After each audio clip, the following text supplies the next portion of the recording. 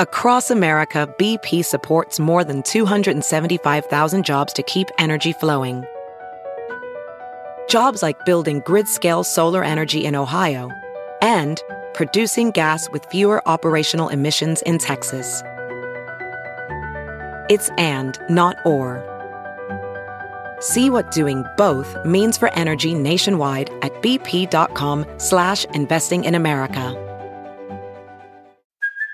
Hey, it's Kaylee Cuoco for Priceline. Ready to go to your happy place for a happy price? Well, why didn't you say so? Just download the Priceline app right now and save up to 60% on hotels. So whether it's Cousin Kevin's Kazoo Concert in Kansas City, go Kevin, or Becky's Bachelorette Bash in Bermuda, you never have to miss a trip ever again. So download the Priceline app today. Your savings are waiting. Go to your happy place for a happy price. Go to your happy price, Priceline.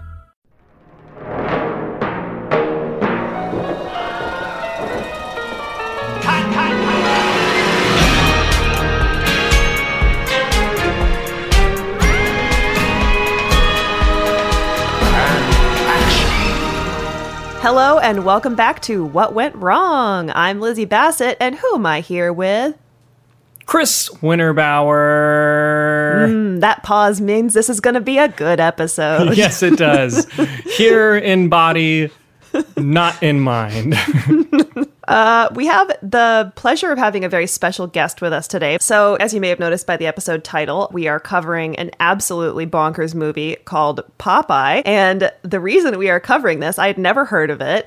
A gentleman who I have the pleasure of working with at IMDb named Alex Logan brought it up to me when he heard about this podcast we were doing. And we are joined today by Alex. He, as I said, is a senior producer at IMDb. He's responsible for much of our, may I say, fantastic video content.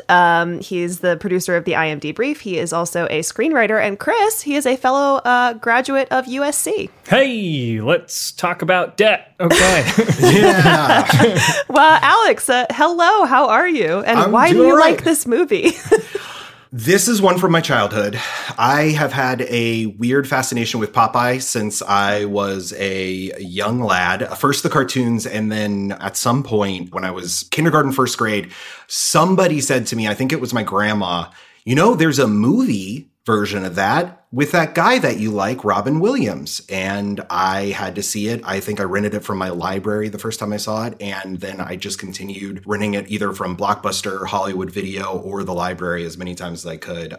Really, this is the story of two Bobs, a Mediterranean island, a bunch of dummies filled with cocaine, and the spinach-loving sailor man who ruined them both and took down their seemingly indestructible careers. Dear God, what a pitch. All right, I'm excited. I had no idea that this movie existed. No. I told my wife about it because I was watching it in between meetings today. I was a little behind, and she came in and she's like, what are you watching? And I was like, I'm watching Popeye. And she was like, for the cartoon? I was like, no, the movie. And she used blank stare from 1980, starring Robin Williams. And Shelley Duvall by Robert and just no recognition across the board. No, I had no idea that Robin Williams made this movie. I don't know if Robin Williams remembered making this movie by the end of his life. We'll get into that. I'm pretty sure that most of the people do not have very vivid memories of what happened on this set for a number of reasons. Why don't you set up for us what, if there is one, the plot of this movie is. Okay. Sure. I kept trying to take notes and just gave up. It's the live-action adaptation of E.C. Segar's comic strip that follows the titular sailor man as he arrives in the small coastal town of Sweet Haven. He's looking for his father, but instead falls for a local heartthrob, olive oil. They also find a baby who he names Sweet Pea. Sweet Pea, yes. Yep, for Sweet Haven. And eventually they find Popeye's father, who has the best name of them all, Poop Deck Pappy. All while being chased by the largest Armenian yeah. man in the county who is chasing large. them all down. He's mean, as they sing in that song over and over again. And he's large. And the whole time it just sounds like he's I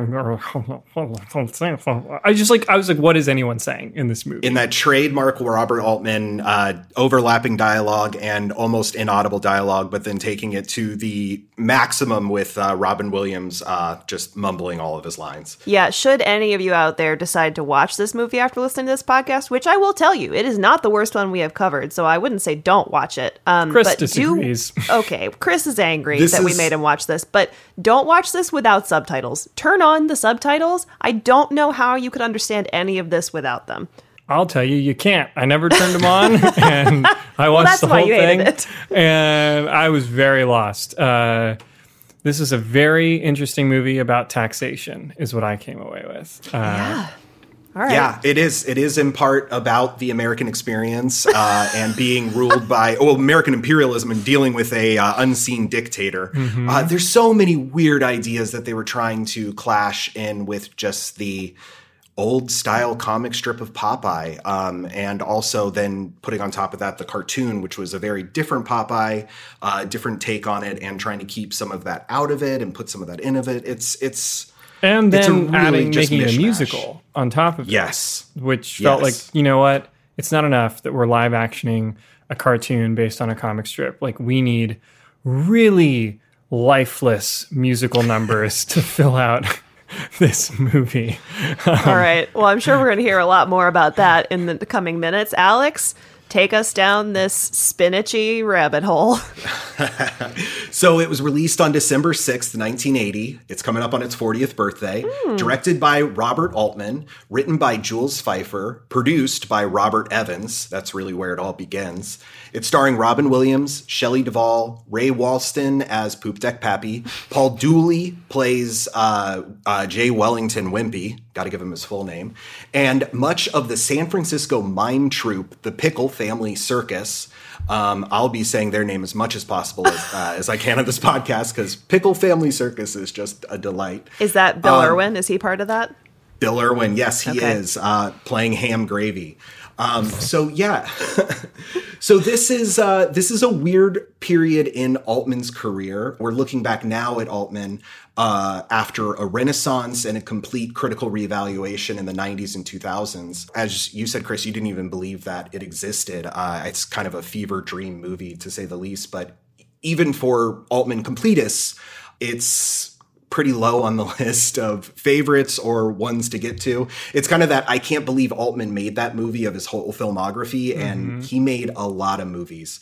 But at the same time, it absolutely devastated his career and everything he built up to that point. It also took the wind out of the film producer Robert Evans's almost indestructible sails, and it came to be known in the trades as Evans Gate. Which is a little callback to Heaven's Gate and your great episode with Matt Dedish. And Kevin's Gate of later years, Waterworld. Oh, right, of course. So let's first get into Robert Altman. He's an industrious rebel, a groundbreaking iconoclast, and an irascible artist, or other A word. Robert, or Bob to his family and large circle of friends who he usually treated like family, Altman was born February 20th, 1926 in Kansas City, Missouri. He flew bombing missions over Southeast Asia during World War II. Wow. Then he moved to LA and almost immediately sold a story to RKO for a B movie. He asked the studio if he could write the screenplay. They refused. He asked if he could come just watch the movie being made, and again, they refused. He hit a wall in his career, so he retreated home to Kansas City, where he stumbled upon this industrial production company that was hiring. He lied about having all this Hollywood experience and got a job directing. He made 60 educational and industrial shorts like Modern Football, King Basketball, and How to Run a Filling Station. He called this period his film school. Okay. So he got a shot. He made a low-budget feature about the horrors of teen lawlessness that they called The Delinquents. And I really can't think of anything more 50s than that. Mm-hmm. He shot it in his hometown, and it got the attention of Alfred Hitchcock, who asked him to come direct an episode of Alfred Hitchcock Presents. So in 1957, he moved back west and got his start in TV. He had this innate ability to restart and reinvent and kind of bullshit his way into the door. And that would keep him working until his death in 2006. He actually had a team scouting locations for his next feature when he passed away at age 81. Like Eastwood, he just would never stop. So for the next 6 years, though, after getting this shot to direct, he'd direct over 100 episodes of shows like Whirly Birds, Bonanza, and to connect back to your two-parter on Twilight Zone the movie, Combat, starring the one and only Vic Morrow. Yeah. So then Altman pulls from his own experiences of World War II, and he makes this episode only when the executive goes out of town, because the executive told him, absolutely not, can you make this episode, about shell shock, which we now know as PTSD. And it was starring Vic Morrow, and it actually got Altman fired because he went out on a limb and made this thing. And that was the point at which he decided to quit TV altogether, start making his own films, and start writing his own ideas, because he really felt that most of the scripts he had gotten up to that point, and, you know, this is indicative of early TV, were pretty bad, and he had better ideas. Yeah. So this would evolve into his opinion that the script was merely an embarkation, preferring to improvise almost everything about his films and really hardly ever directing his actors at all. This is a little taste of Robert Altman talking about his career in 1990. He was asked if he felt that he had changed throughout his career, and I think this kind of just sets up his thinking and his approach to filmmaking. I think I just keep doing the same thing, and occasionally what I do crosses with the general attitude of the public, and it becomes very successful, and then I'm a failure and a has-been, and then I cross back again. But I'm going straight. To me, I'm going in a straight line. Everybody else is just going like this. You might recognize that from a Band of Horses song as well. Strangely enough, Doll Time / The Moon interpolates that interview. So if it sounded at all familiar, he was this iconoclast. He had a way of doing it. He figured it out in making those 100 episodes of TV, and he just kind of kept doing it. And one of the times the world really synced up with Altman was MASH. Right. He got offered the script for MASH because really everyone else had said no. It was a $3 million budget. He had the experiences from the war that he could pull from, and ended up grossing $81 million, won a Best Screenplay Oscar, even though they had pretty much thrown away the screenplay that was written and improvised so much of it. It's so ironic that an Altman movie would win a Best Screenplay Oscar. Exactly. It also won the Palme d'Or at Cannes that year. And at that point, Altman was given essentially a decade of rope with which to slowly hang himself by experimenting time and again in really almost every genre, and really to wildly varying degrees of success. It was at this point, too, that he opened his own studio called Lionsgate. Not that Lionsgate. He had his own. They're both named after the same bridge in Vancouver. But he had this own studio. It was all of his collaborators. He had this idea of creating this family of collaborators where a filmmaker could walk in the door at Lionsgate with an idea and walk out the other side with a finished film. And, you know, for a little while, he actually was able to achieve that dream. Speaking of dreams, it was also during this decade, and this character will play in a weird way. He had this creative liberty and dogged production, and he once actually was able to sell a literal dream that he had the night before to Fox Film president Alan Ladd Jr. while his cab was waiting outside, meter still running, on the way to the airport. He knew that Ladd was this guy who would take chances on artists, and he went in there and was like, I got this dream. I don't know. Maybe it'll work out. What do you think, Laddie? And he bought it. And that movie became Three Women with Shelley Duvall. She won Best Actress at Cannes in 1977. It's this like trippy desert mindfuck movie that I just can't recommend more. Alan Ladd, who also brought Star Wars to life. Bingo. Yes, and another great episode that you guys got to check out about Laddie backing George Lucas. After Three Women, Altman and Shelley Duvall, who had been working together for some time, had a falling out and weren't talking to each other. So this was already going to be difficult in a couple of years when they come back around and try to make Popeye. But it starts this relationship with Altman and Fox and Laddie, where he's basically allowed to just go try a bunch of different things. Yeah. And he comes out with these 4 films that each do worse than the next. And each come back with more and more just vitriol from the critics. They're really not connecting with audiences. And the critics are kind of turning against them. The same critics that, so roundly praised Altman a few years before. But the breaking point for him was Princess Grace Kelly of Monaco, who still had a hand in with Fox, came and yelled at Laddie. She was so mad at Alan Ladd because her friend, Paul Newman, was allowed to be cast in Altman's movie Quintet. And when Grace Kelly yelled at Laddie, he basically said, you know what? Forget it. I quit. Left Fox, and Altman lost his biggest supporter and bankroller. Mm-hmm. He was really on a downswing. He really had a lot of projects that were lined up and that were now going to go nowhere until a new fan of his would enter the picture with a new picture. And that's Robert Evans, who was once called the Boy King of Hollywood. This is the kid stays in the picture. And I'm not going to do the whole backstory on Robert Evans because you should just watch that documentary, The Kid Stays in the Picture. It's just, a Hollywood hogwash of sex, drugs, and filmmaking, but, the most fun kind. I actually have a little bit of Evans talking about Popeye from the book, if you'd like to play that. As I look back on it, it was my biggest disappointment, only because I thought it would be my greatest picture. It was Robin Williams coming off television, his first flick. And if you ever have a chance to see it on cable, or pick it up in a video store, do it.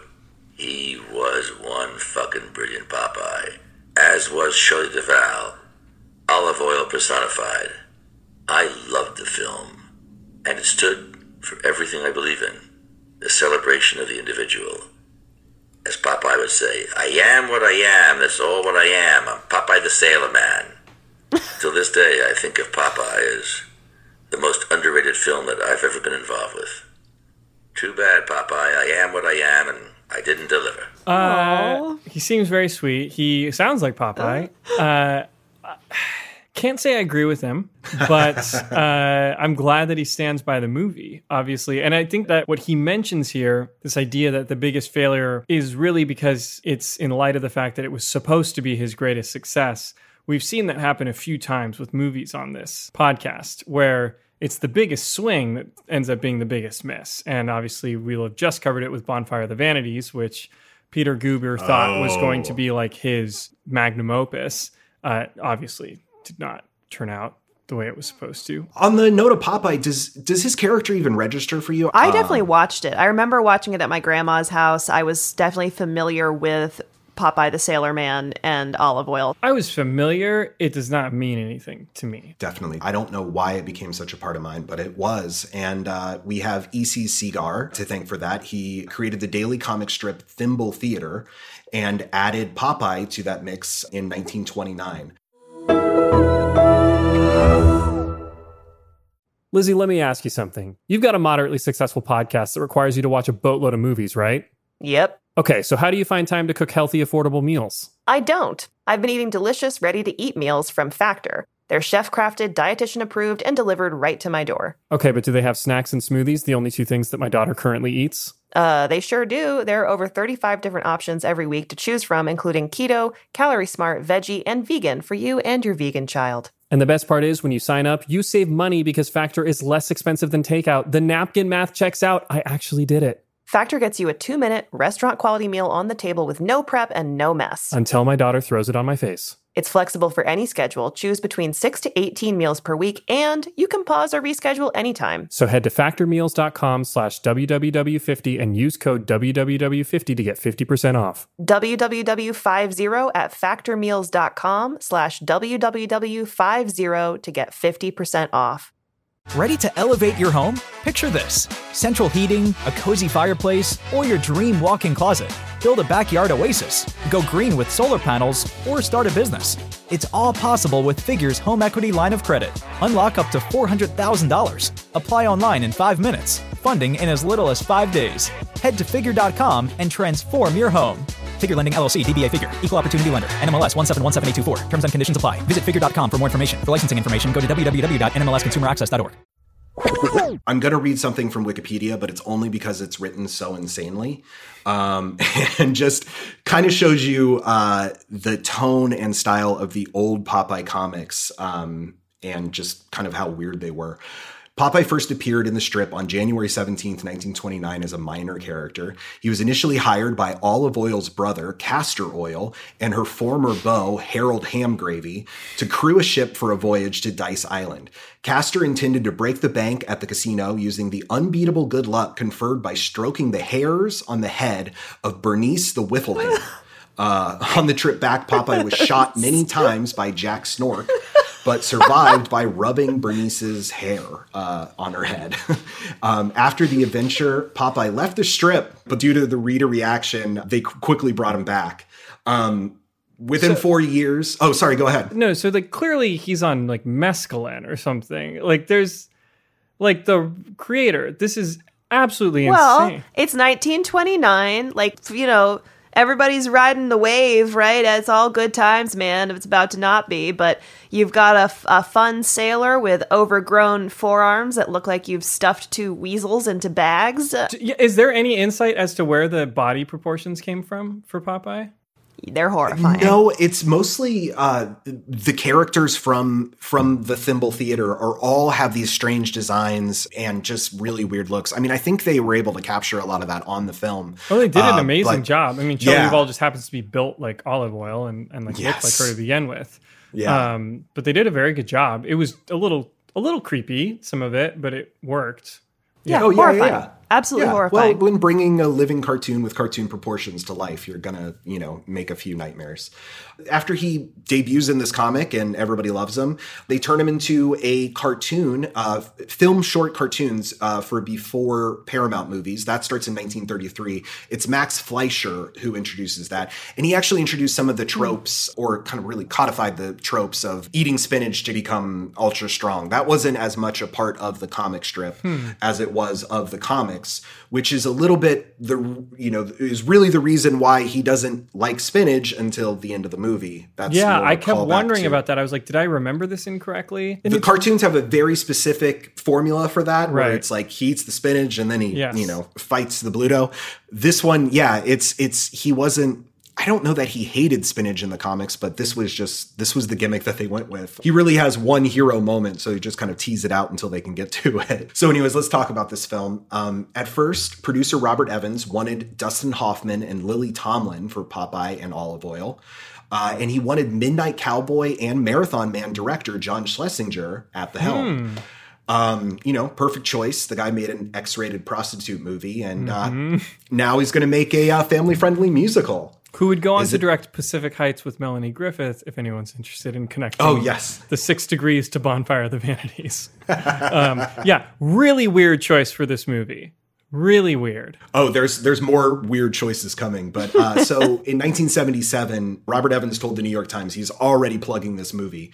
I just love how back in this time period, people just were slinging news around town as if it's just going to happen. Like, Doolittle was like 3 years out, and they're like, get ready. Oh, yeah. 3 years from now, it's going to be your Christmas present. And it's just like, it's so wild, the announcements the producers would make. Like, he doesn't have a cast or anything. He's just like, get ready, Dustin. Well, luckily, I guess, for Hoffman, then, he got into a fight with the playwright that Evans had hired to write the script, Jules Feiffer.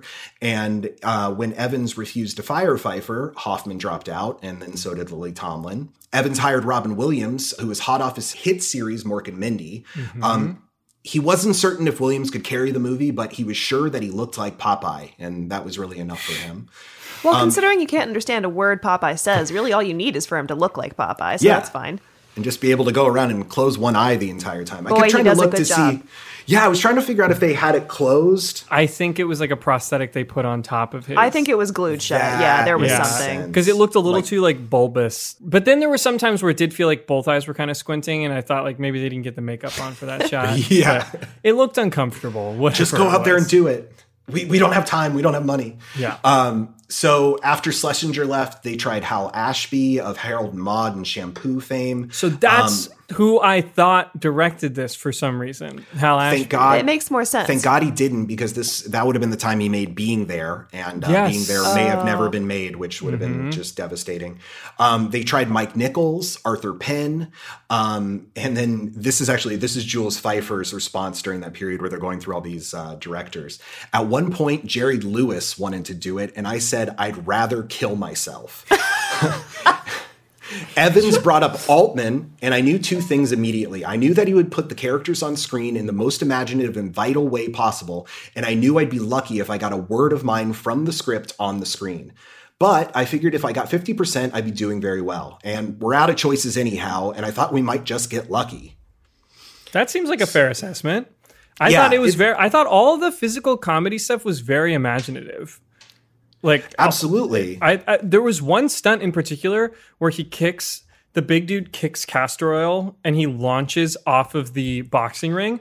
Yes. That was very well done. I was shocked. I was like, that looks great for a practical effect. So Altman comes on. He immediately insists that they shoot in the Republic of Malta, an island nation in the Mediterranean Sea off the coast of Sicily, on a set that they'd entirely build themselves from lumber they'd have to completely import since there was no indigenous wood available to build their city of Sweet Haven. Oh my God. Malta is essentially just a rock in the sea. But they did have a big saltwater tank that the country had built to try to get more films to come shoot there. And they said they could use it for miniatures. I don't think they did any miniatures in this movie that would have needed that. But really, they needed to accommodate a winter shoot because Robin Williams was shooting TV for the rest of the year, and Malta supposedly had the right climate. So at this point, Robert Eggenweiler, C.O. Doc Erickson, and Wolf Kroger, just incredibly named people who were all working with Altman, they supervised a 165-person construction crew from June to December 1979. They built 19 structures, and they're all full, real structures. They're not just false fronts. It was a hotel, a schoolhouse, a post office, a church, a sawmill, a tavern, a casino, as well as gangways, boardwalks, sheds, and timber chutes. All of it worked. This is from the Cinema of Robert Altman, Hollywood Maverick by Robert Niemi. Hundreds of logs, thousands of wooden planks were trucked from the Netherlands across Europe to Italy, then shipped to Malta. 8 tons of nails, 2,000 gallons of paint were used. They had to build a 250-foot breakwater so Sweet Haven wouldn't be washed out to sea as they were finishing it. I just feel like maybe there was an easier way to do this. The set looks great, I will say. It looked great. It looked like a Wes Anderson movie. Absolutely. It felt very tactile. It's because these buildings are real. They buy real seaworthy vessels, real boats, and then they sink them in the bay for more set dressing. They're just creating this full world for them to live in. They even had to build a road to get in and out of the location because there was no way to get there otherwise. Then above the town, and you don't actually see this in any of the shoot, they built an entire production complex, including plaster shop, makeup and carpentry labs, a wardrobe unit, a rehearsal hall, an editing suite, a production office, and a projection room where the whole cast and crew would get together to watch dailies. This is a must for Altman Productions. Booze would flow at these screenings and create that family atmosphere with everyone rooting for each other's performances. That sounds fun. Yeah, that was kind of like the party that he loved to make at all these sets. And if that wasn't enough, they also built state-of-the-art recording studios where they recorded all the music.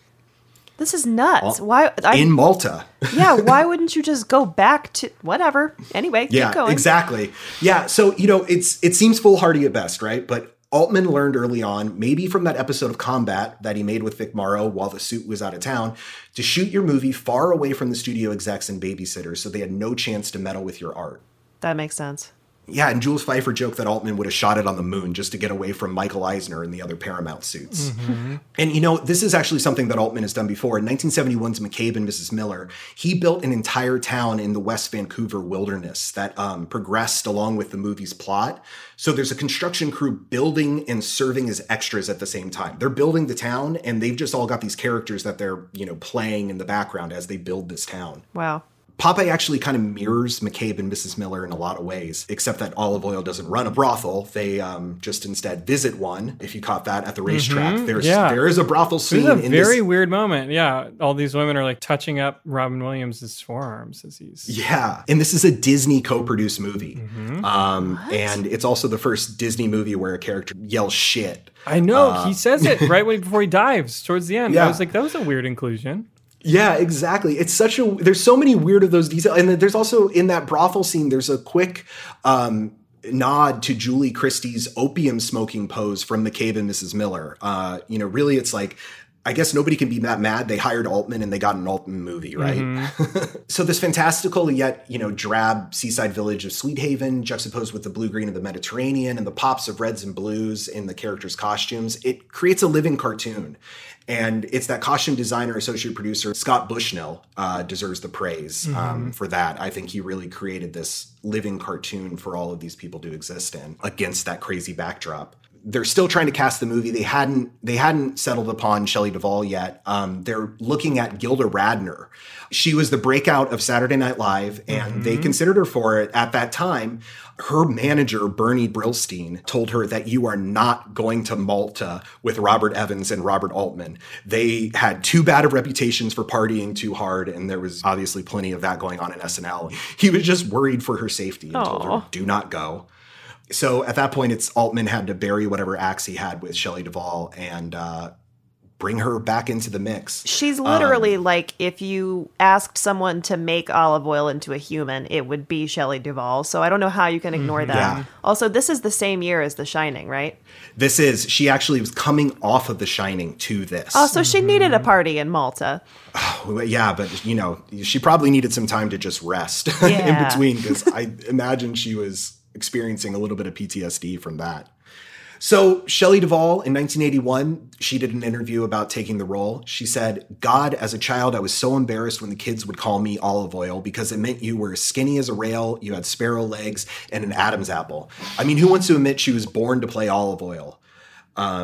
Even if she had reservations about taking it, Altman had already told everybody she was born to play the role. So thanks, Rob. She was. So at this point, the movie was budgeted at $13 million, but it was already starting to balloon because Altman was spending all this money on toys in Malta and sending all this stuff there and making it even more difficult to get all the lumber and everything there.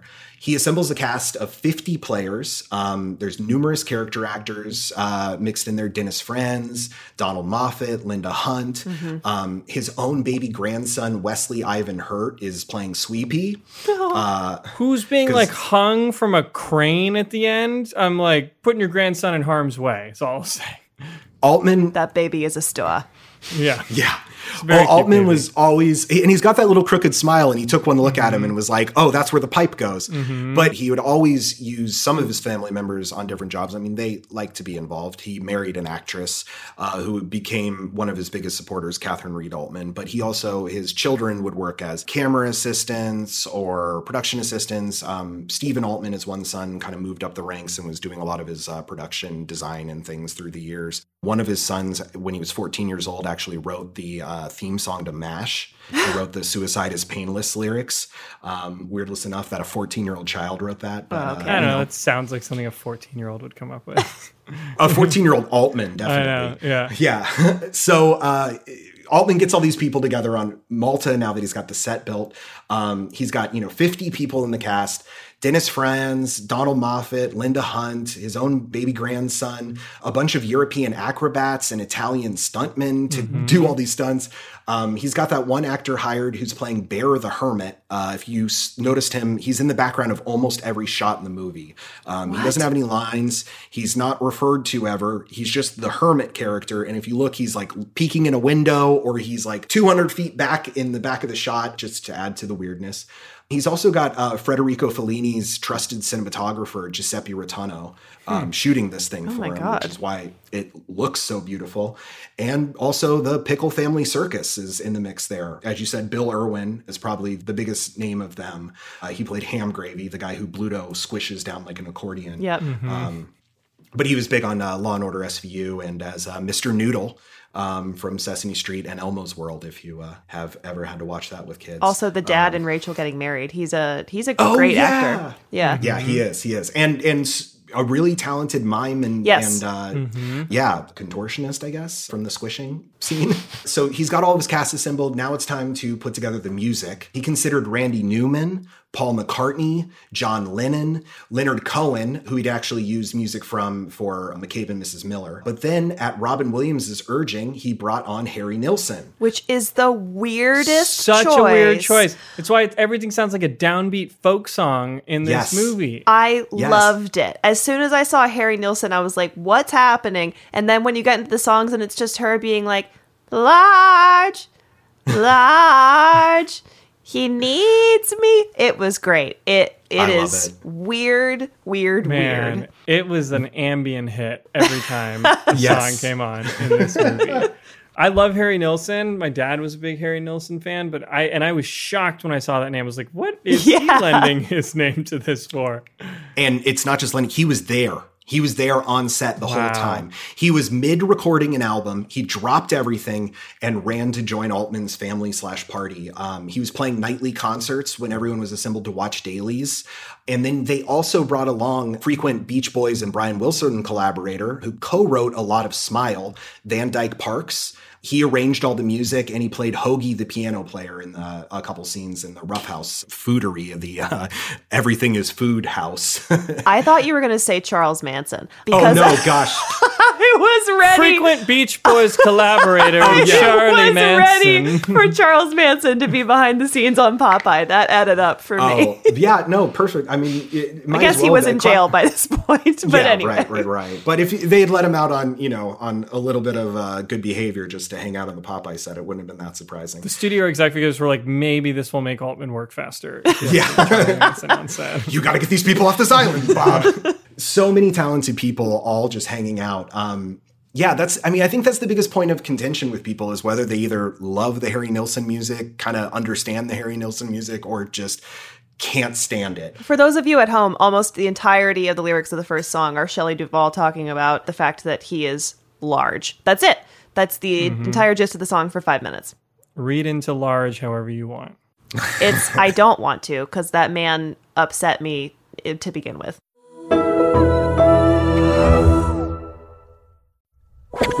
So this price tag on this movie was ballooning. They were already shooting past their $13 million when they had finished the sets.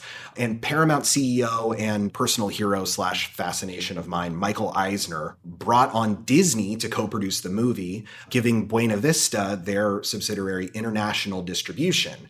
And this Paramount and Disney partnership is what would later lead to Disneyland becoming updated because Eisner wanted to impress his teenage son, Brack. And so, I don't know, Chris, even if you hate this movie, it caused Disneyland to be a little bit better. And I guess that's one reason to like it. See, you clearly, we don't know each other. You hate Disneyland. I hate Disneyland. I also kind of hate Disneyland. I think theme parks are like humanity at our worst. Continue. Well, you will hate then this next fact because the set still stands. I love the set. I stand by the set. The set is great. But it's still there, and it is now an amusement park. Okay, I hate it now. You can. It's Popeye Village, Malta. You can go visit it. It's a bunch of little museums. You can vacation there. You can even get married there. You can get married by a woman, a very beautiful Maltese woman dressed as olive oil. And then for dinner, you can have a heart-shaped burger at Wimpy's. Alex, I can't believe you didn't have your own wedding there. I didn't know it existed when this. I had no idea that this was so far off my radar. Renewal of the vows. I'm already trying. So yeah, let's talk about this actual shoot now that he's got everybody there. It's 147 days on Malta. Everybody's basically locked on this compound. They can't leave. And as soon as they start, it begins to pour. The weather was supposed to be good at this time of year. That was the main pitch for the location, besides, trying to get away from Michael Eisner and the executives. But Robert Evans claimed it rained every single day. Oh, my God. No matter what, they had to shoot around the rain. And then as they're trying to shoot the first scene, they get a look at the arms that they had done by some prop masters, and they're awful. Robin Williams says that the initial makeup guy made the arms, and they looked kind of like two hazmat gloves filled with putty. Ew. They wrinkled all over. It was like I was wearing two long gloves that you use to clean a toilet. Flesh-colored, but still awful. Ugh. Then they brought in this Italian makeup crew that was amazing. I remember there's a little old lady punching hair into the arms, kind of like doing it the old-fashioned way, but they made almost a Da Vinci-style model with arms with the muscles underneath, and then they put the rubber over the top, and it worked much better. Eventually got somewhere with it, but yeah, they still are pretty disturbing. They're and awful. by the end of the movie, I don't know if it's the salt water or the sun, but they kind of turn like jaundice yellow, even more yellow than Bluto turns in the very last scene. So the weather and arms have set them back. This is where it goes really crazy. Robert Evans heads to Malta, and his steamer trunks that are filled with personal items and kilos of illicit drugs go missing. He goes to the Maltese prime minister to try to help him find the missing trunks and says, but don't look inside. And the prime minister unsurprisingly tells the prime minister's like, I have much better things to do. Forget about it. So Evans lies and tells him that inside my trunk, there is a very special letter addressed to you, Prime Minister, from my good friend and the former Secretary of State, Henry Kissinger. What? So, yeah, if you read Evans's autobiography, Henry Kissinger is like his unwilling sidekick throughout all of his life and autobiography. They're always hanging out. There's this great story where he pulls Kissinger away from peace talks between Richard Nixon and Mao Zedong to attend the Godfather premiere. He's always like making him do these insane things for him, including writing a backdated letter to the Maltese prime minister because that letter didn't exist when he was telling him that if you find my luggage, you'll get this amazing letter from Henry Kissinger. And Kissinger didn't want to write it because the Maltese prime minister had badmouthed the U.S. and sided with Libya's dictator Gaddafi. Oh. So he didn't want any association with him, but Evans claimed it was the only way to save my movie. But to be clear, that was the only way to save his drugs that were in these suitcases. Okay. Yes. Great. Yes. And also to save, if they did find the suitcase, looking into it and shutting down the whole production because they weren't really supposed to be there with, God knows what was even in that case. The suitcases did arrive a day later, but they burned through the stash pretty quickly, and they tasked the unit coordinator, David Levy, with re-upping. As he says, just because we were in Malta, nearly halfway around the world, life should still go on, and so arrangements were made. This, at the time, fell on my shoulders to make sure the people over there on these shores got something together and put it, meaning drugs, inside these items that we really did need for the film. We put it inside people-sized dummies. So they are packing these big dummies that they're using throughout, filling them up with cocaine and then shipping them over. This is more from David Levy. We were so ensconced on that island and the authorities were so okay with us that Steve Altman, Robert's son, could basically go behind the counter at customs and just sling these things over his shoulder and take them away. A very, very different world. So they're stuffing mannequins full of cocaine in order to get them to their set of the live-action Popeye, where they all need to be incredibly high on cocaine. To sing and dance. Okay, true. If spinach does it in the cartoon world, cocaine does it in the real world. So. Yes. And also stops your heart. So Robin Williams, this is a quote from the time. When we were on Malta, we were on everything but skates. And then they sent the skates in and it got interesting. The open bar at Daly's, I think everything was going on. People smoking a joint or whatever. And then later on, when the magic dust appeared in the radios, Daly's got more interesting too. But I think if you're going to watch 2 hours of a boat rowing, you have to have a little help. Yeah, Yeah. Sure, this is adding up, but oh my God. So then on the, not as crazy drug-addled side of things, Stephen Altman and Catherine Reed Altman were interviewed for Robert Altman's The Oral Biography. This is them talking about working on the set and just kind of the hardships of it. What was the scene like on Popeye? It was nuts. I considered it at the time and probably still today as the hardest, roughest time. 9 months on the rock, Gates close and you're stuck there. It was really bad. Everybody went through changes. Everybody had huge changes of life. And people got divorced and married, and very few people were left sane on that island. Everybody was very loaded. A lot of tantrums and fights and tantrums. A lot of drinking. Bob, he went right with it. He created it. We had 1 or 2 kids born, a couple of divorces, a lot of wife cheating. Jesus. All right. Yeah. Sign me up for Popeye Island. Cocaine's a hell of a drug. And you can still have all of that at Popeye Village, Malta. Really, it seemed like Jules Pfeiffer, the writer, was having the worst time of anybody. He just hated that Altman was allowing Robin Williams to improvise his lines, and he thought it was turning into his stand-up routine. And he said that, while he was sitting at these dailies, he was watching everybody laughing and having the best time and, saying everybody's jokes were perfect, which, is kind of that atmosphere that you're going to get into. And he was just recoiled in horror looking at what it was becoming. And he got into a fight with Altman about it. And Altman told him, I don't direct my actors. I don't believe in directing them. They started yelling at each other. Pfeiffer decided that he was going to leave after a night wandering around the empty set, just feeling lost. But then Altman came to him when he sobered up and said that, you're the only man who's not afraid to tell me what's really going on. And the pair started working together, and they actually kind of cut down some of Robin Williams's weird, just off-the-cuff ad-libbing and tried to get it back to where it was.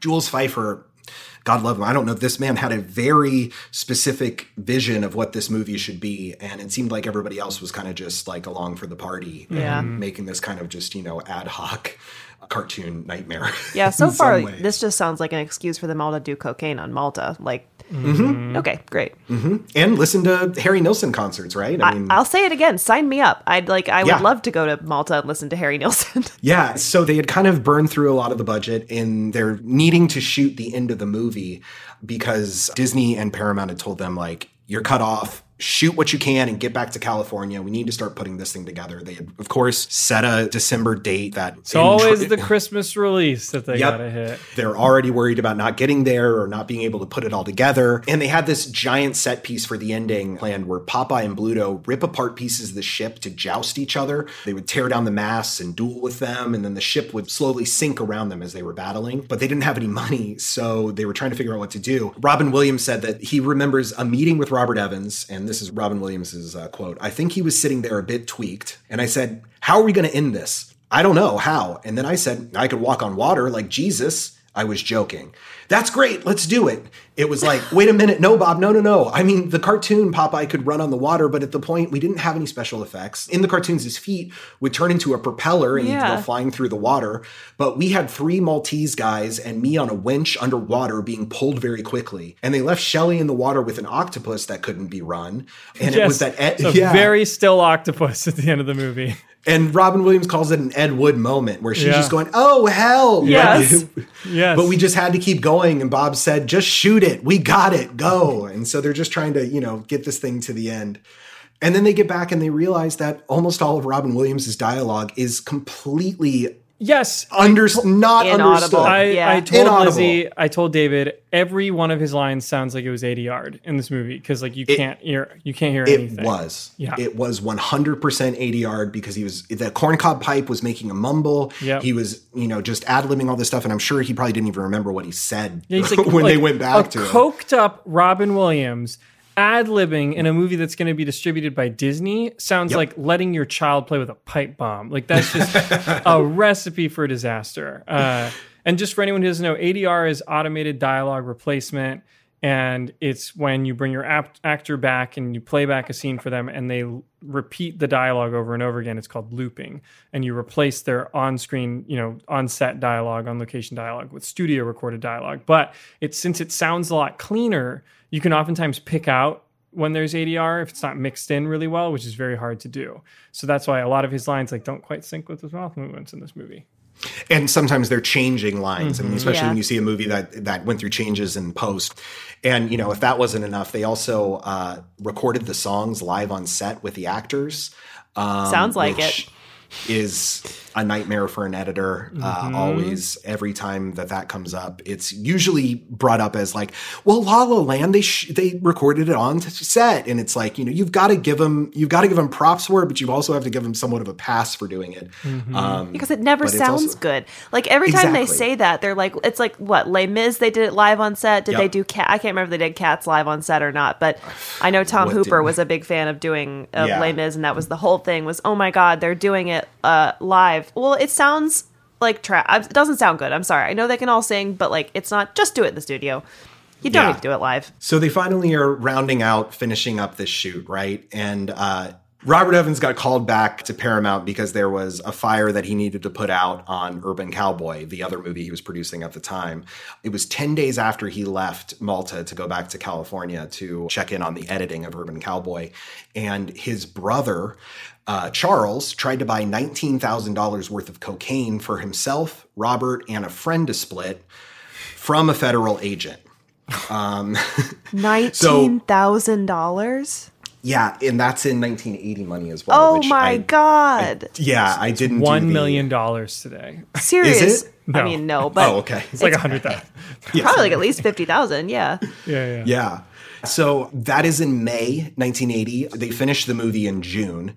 And while they're in the edit rooms in October, Evans has his day in court, and the judge sentenced him to make a movie about how drugs are bad called Get High on Yourself.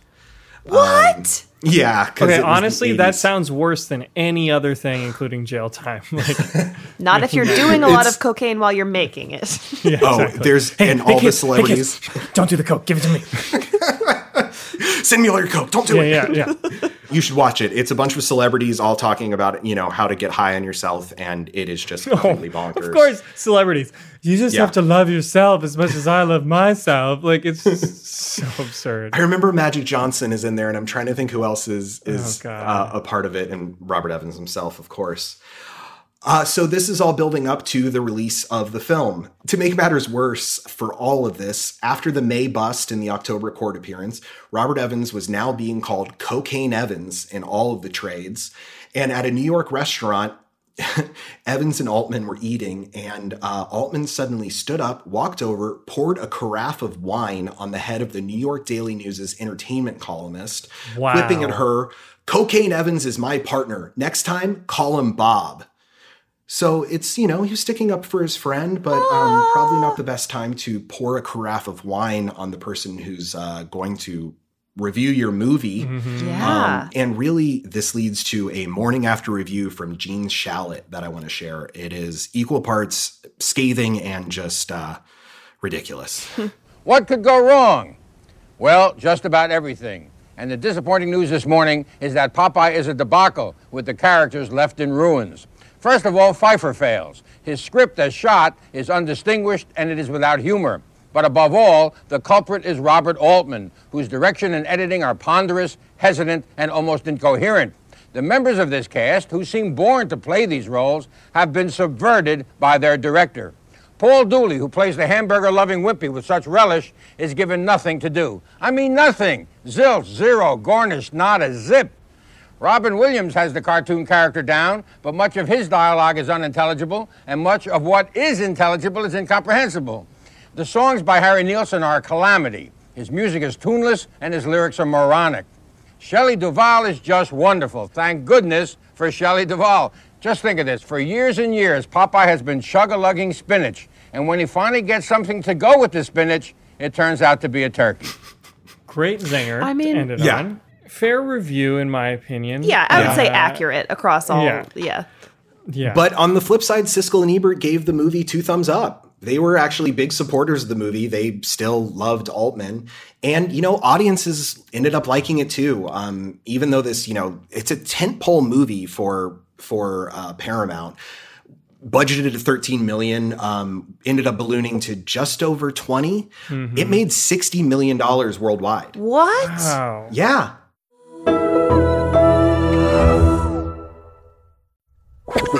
It did well. It some of that money ended up going to Disney because of the deal. They had the international distribution, but I think everybody pretty much walked away with their shirts intact. But because they had done so much to alienate the community and, turn the critics against them and also just piss off the producers at Paramount and at Disney, they decided they hated it and they decided it was a failure. So they just kept projecting this idea that it was a failure.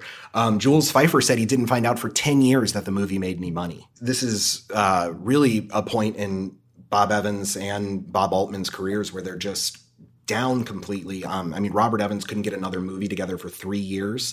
And when he finally did, it was Francis Ford Coppola's notorious troubled production of Cotton Club. Which we're going to cover. Yes. Lizzie, this is the one I was telling you about before. This has got a whole true crime angle that you'll love. He had that resurgence with the autobiography and the documentary. He also had a big hit producing How to Lose a Guy in 10 Days, oddly enough, in 2003. That was, 2002, 2003 really brought Evans back into the mainstream. As for Altman, he was going broke. He had put some of his own money into the Malta shoot and had put a lot of money into Lionsgate. and he had to actually sell it off piece by piece. Friends and collaborators described that depressing period as seeing what appeared to be a totally dissociating Altman, kind of laughing to himself as moving teams arrived to haul off film equipment, props, and office furniture to the highest bidder. He'd end up closing up shop, packing up his family, and leaving Hollywood behind him again. He taught film school at University of Michigan. He began directing plays and operas, adapting a string of stage productions for ultra-low-budget movies and burgeoning cable channels. Then in 1992, though, he would spew all the hate and frustration for the studios into the satirical Hollywood masterpiece, The Player. And at that point in his career, he had this new life, and he got this warm welcome back into Tinseltown for the last 14 years of his life. It was the city that spurned him a couple times and really kicked him out of town for trying to make this faithful and fanciful adaptation of a comic strip and, maybe trying to have a good time while doing it. I want to end on this line from Altman. It's his feeling about endings. Death is the only ending that I know about. People will say, oh, does this have a happy ending? And I say, well, no, but we can make a happy stopping place.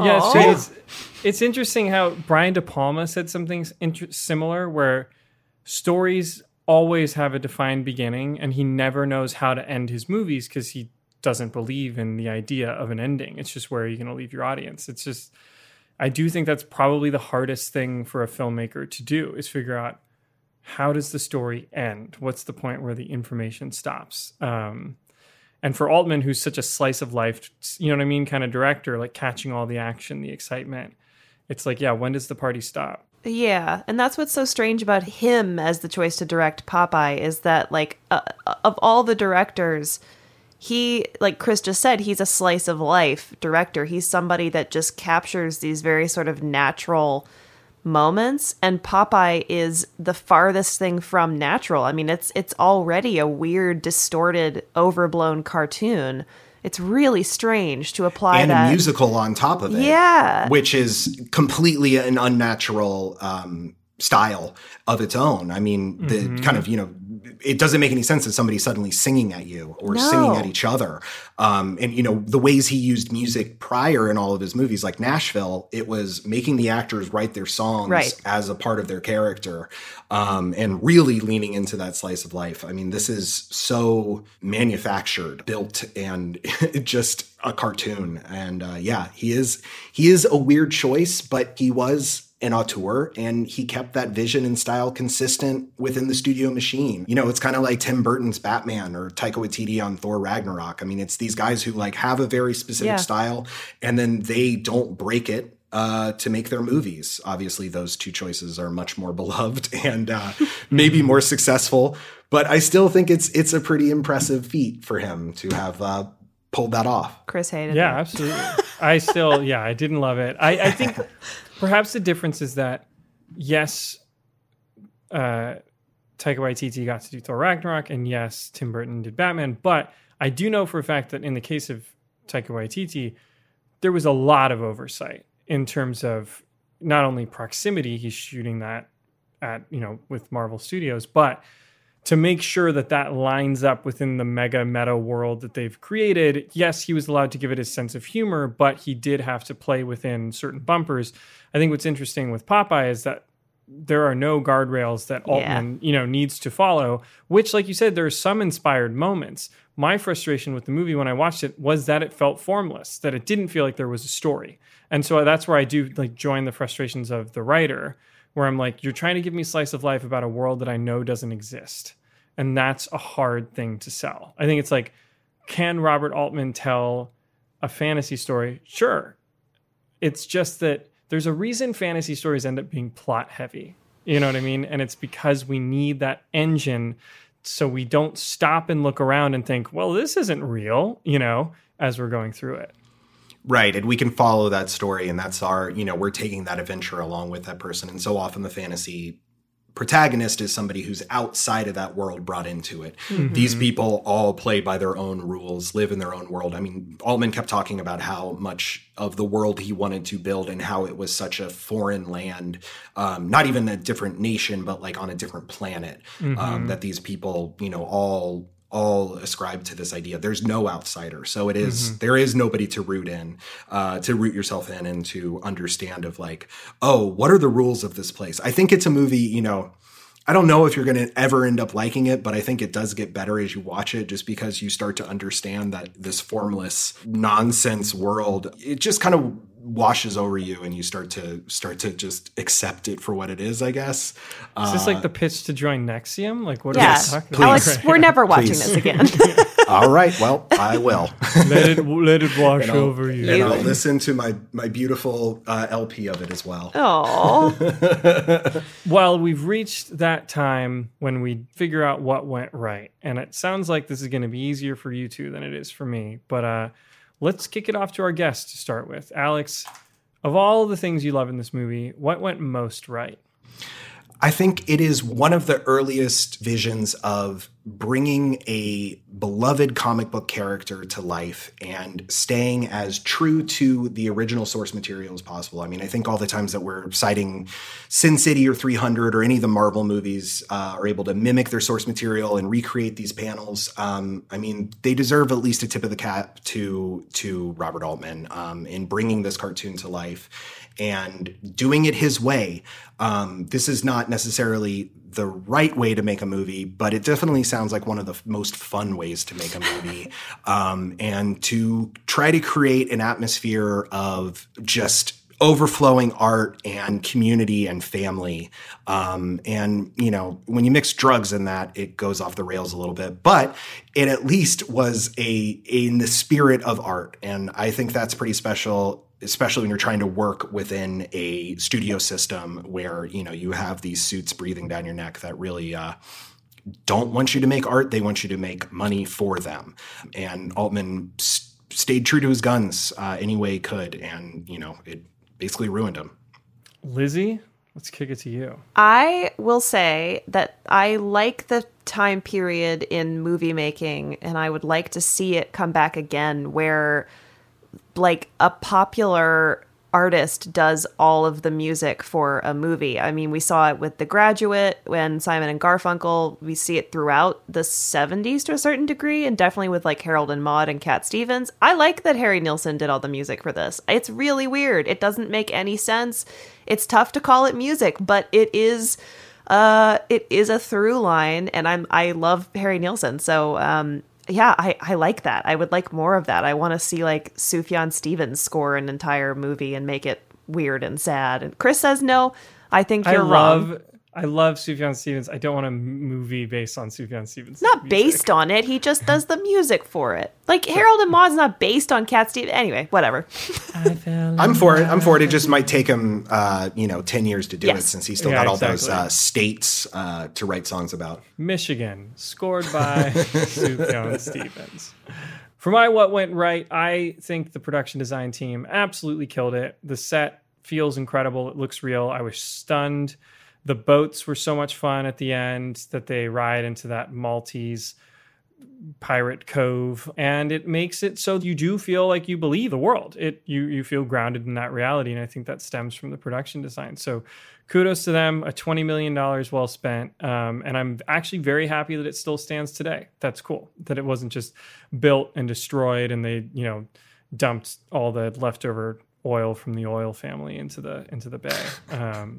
But yeah, I was very impressed with that. And overall, I thought the costume design, and the character design and stuff was very well done as well. Well, thank you so much, Alex. This was absolutely riveting. Much more entertaining, I think, than watching the movie itself. Alex, anything we can plug for you? Check out the IMDb brief on IMDb. I'm working on that most days. Please do, you guys. It does not have to do with underwear. Thank you again, Alex, for being a part of this. And as always, join us next week for whatever it is that we're going to cover next week. And please, as always, leave us a rating and review. 5 stars, 5 stars. We will talk to you guys next week. What Went Wrong is a Sad Boom podcast presented by Lizzie Bassett and Chris Winterbauer. Editing and music by David Bowman, with cover art from Euthana Uos.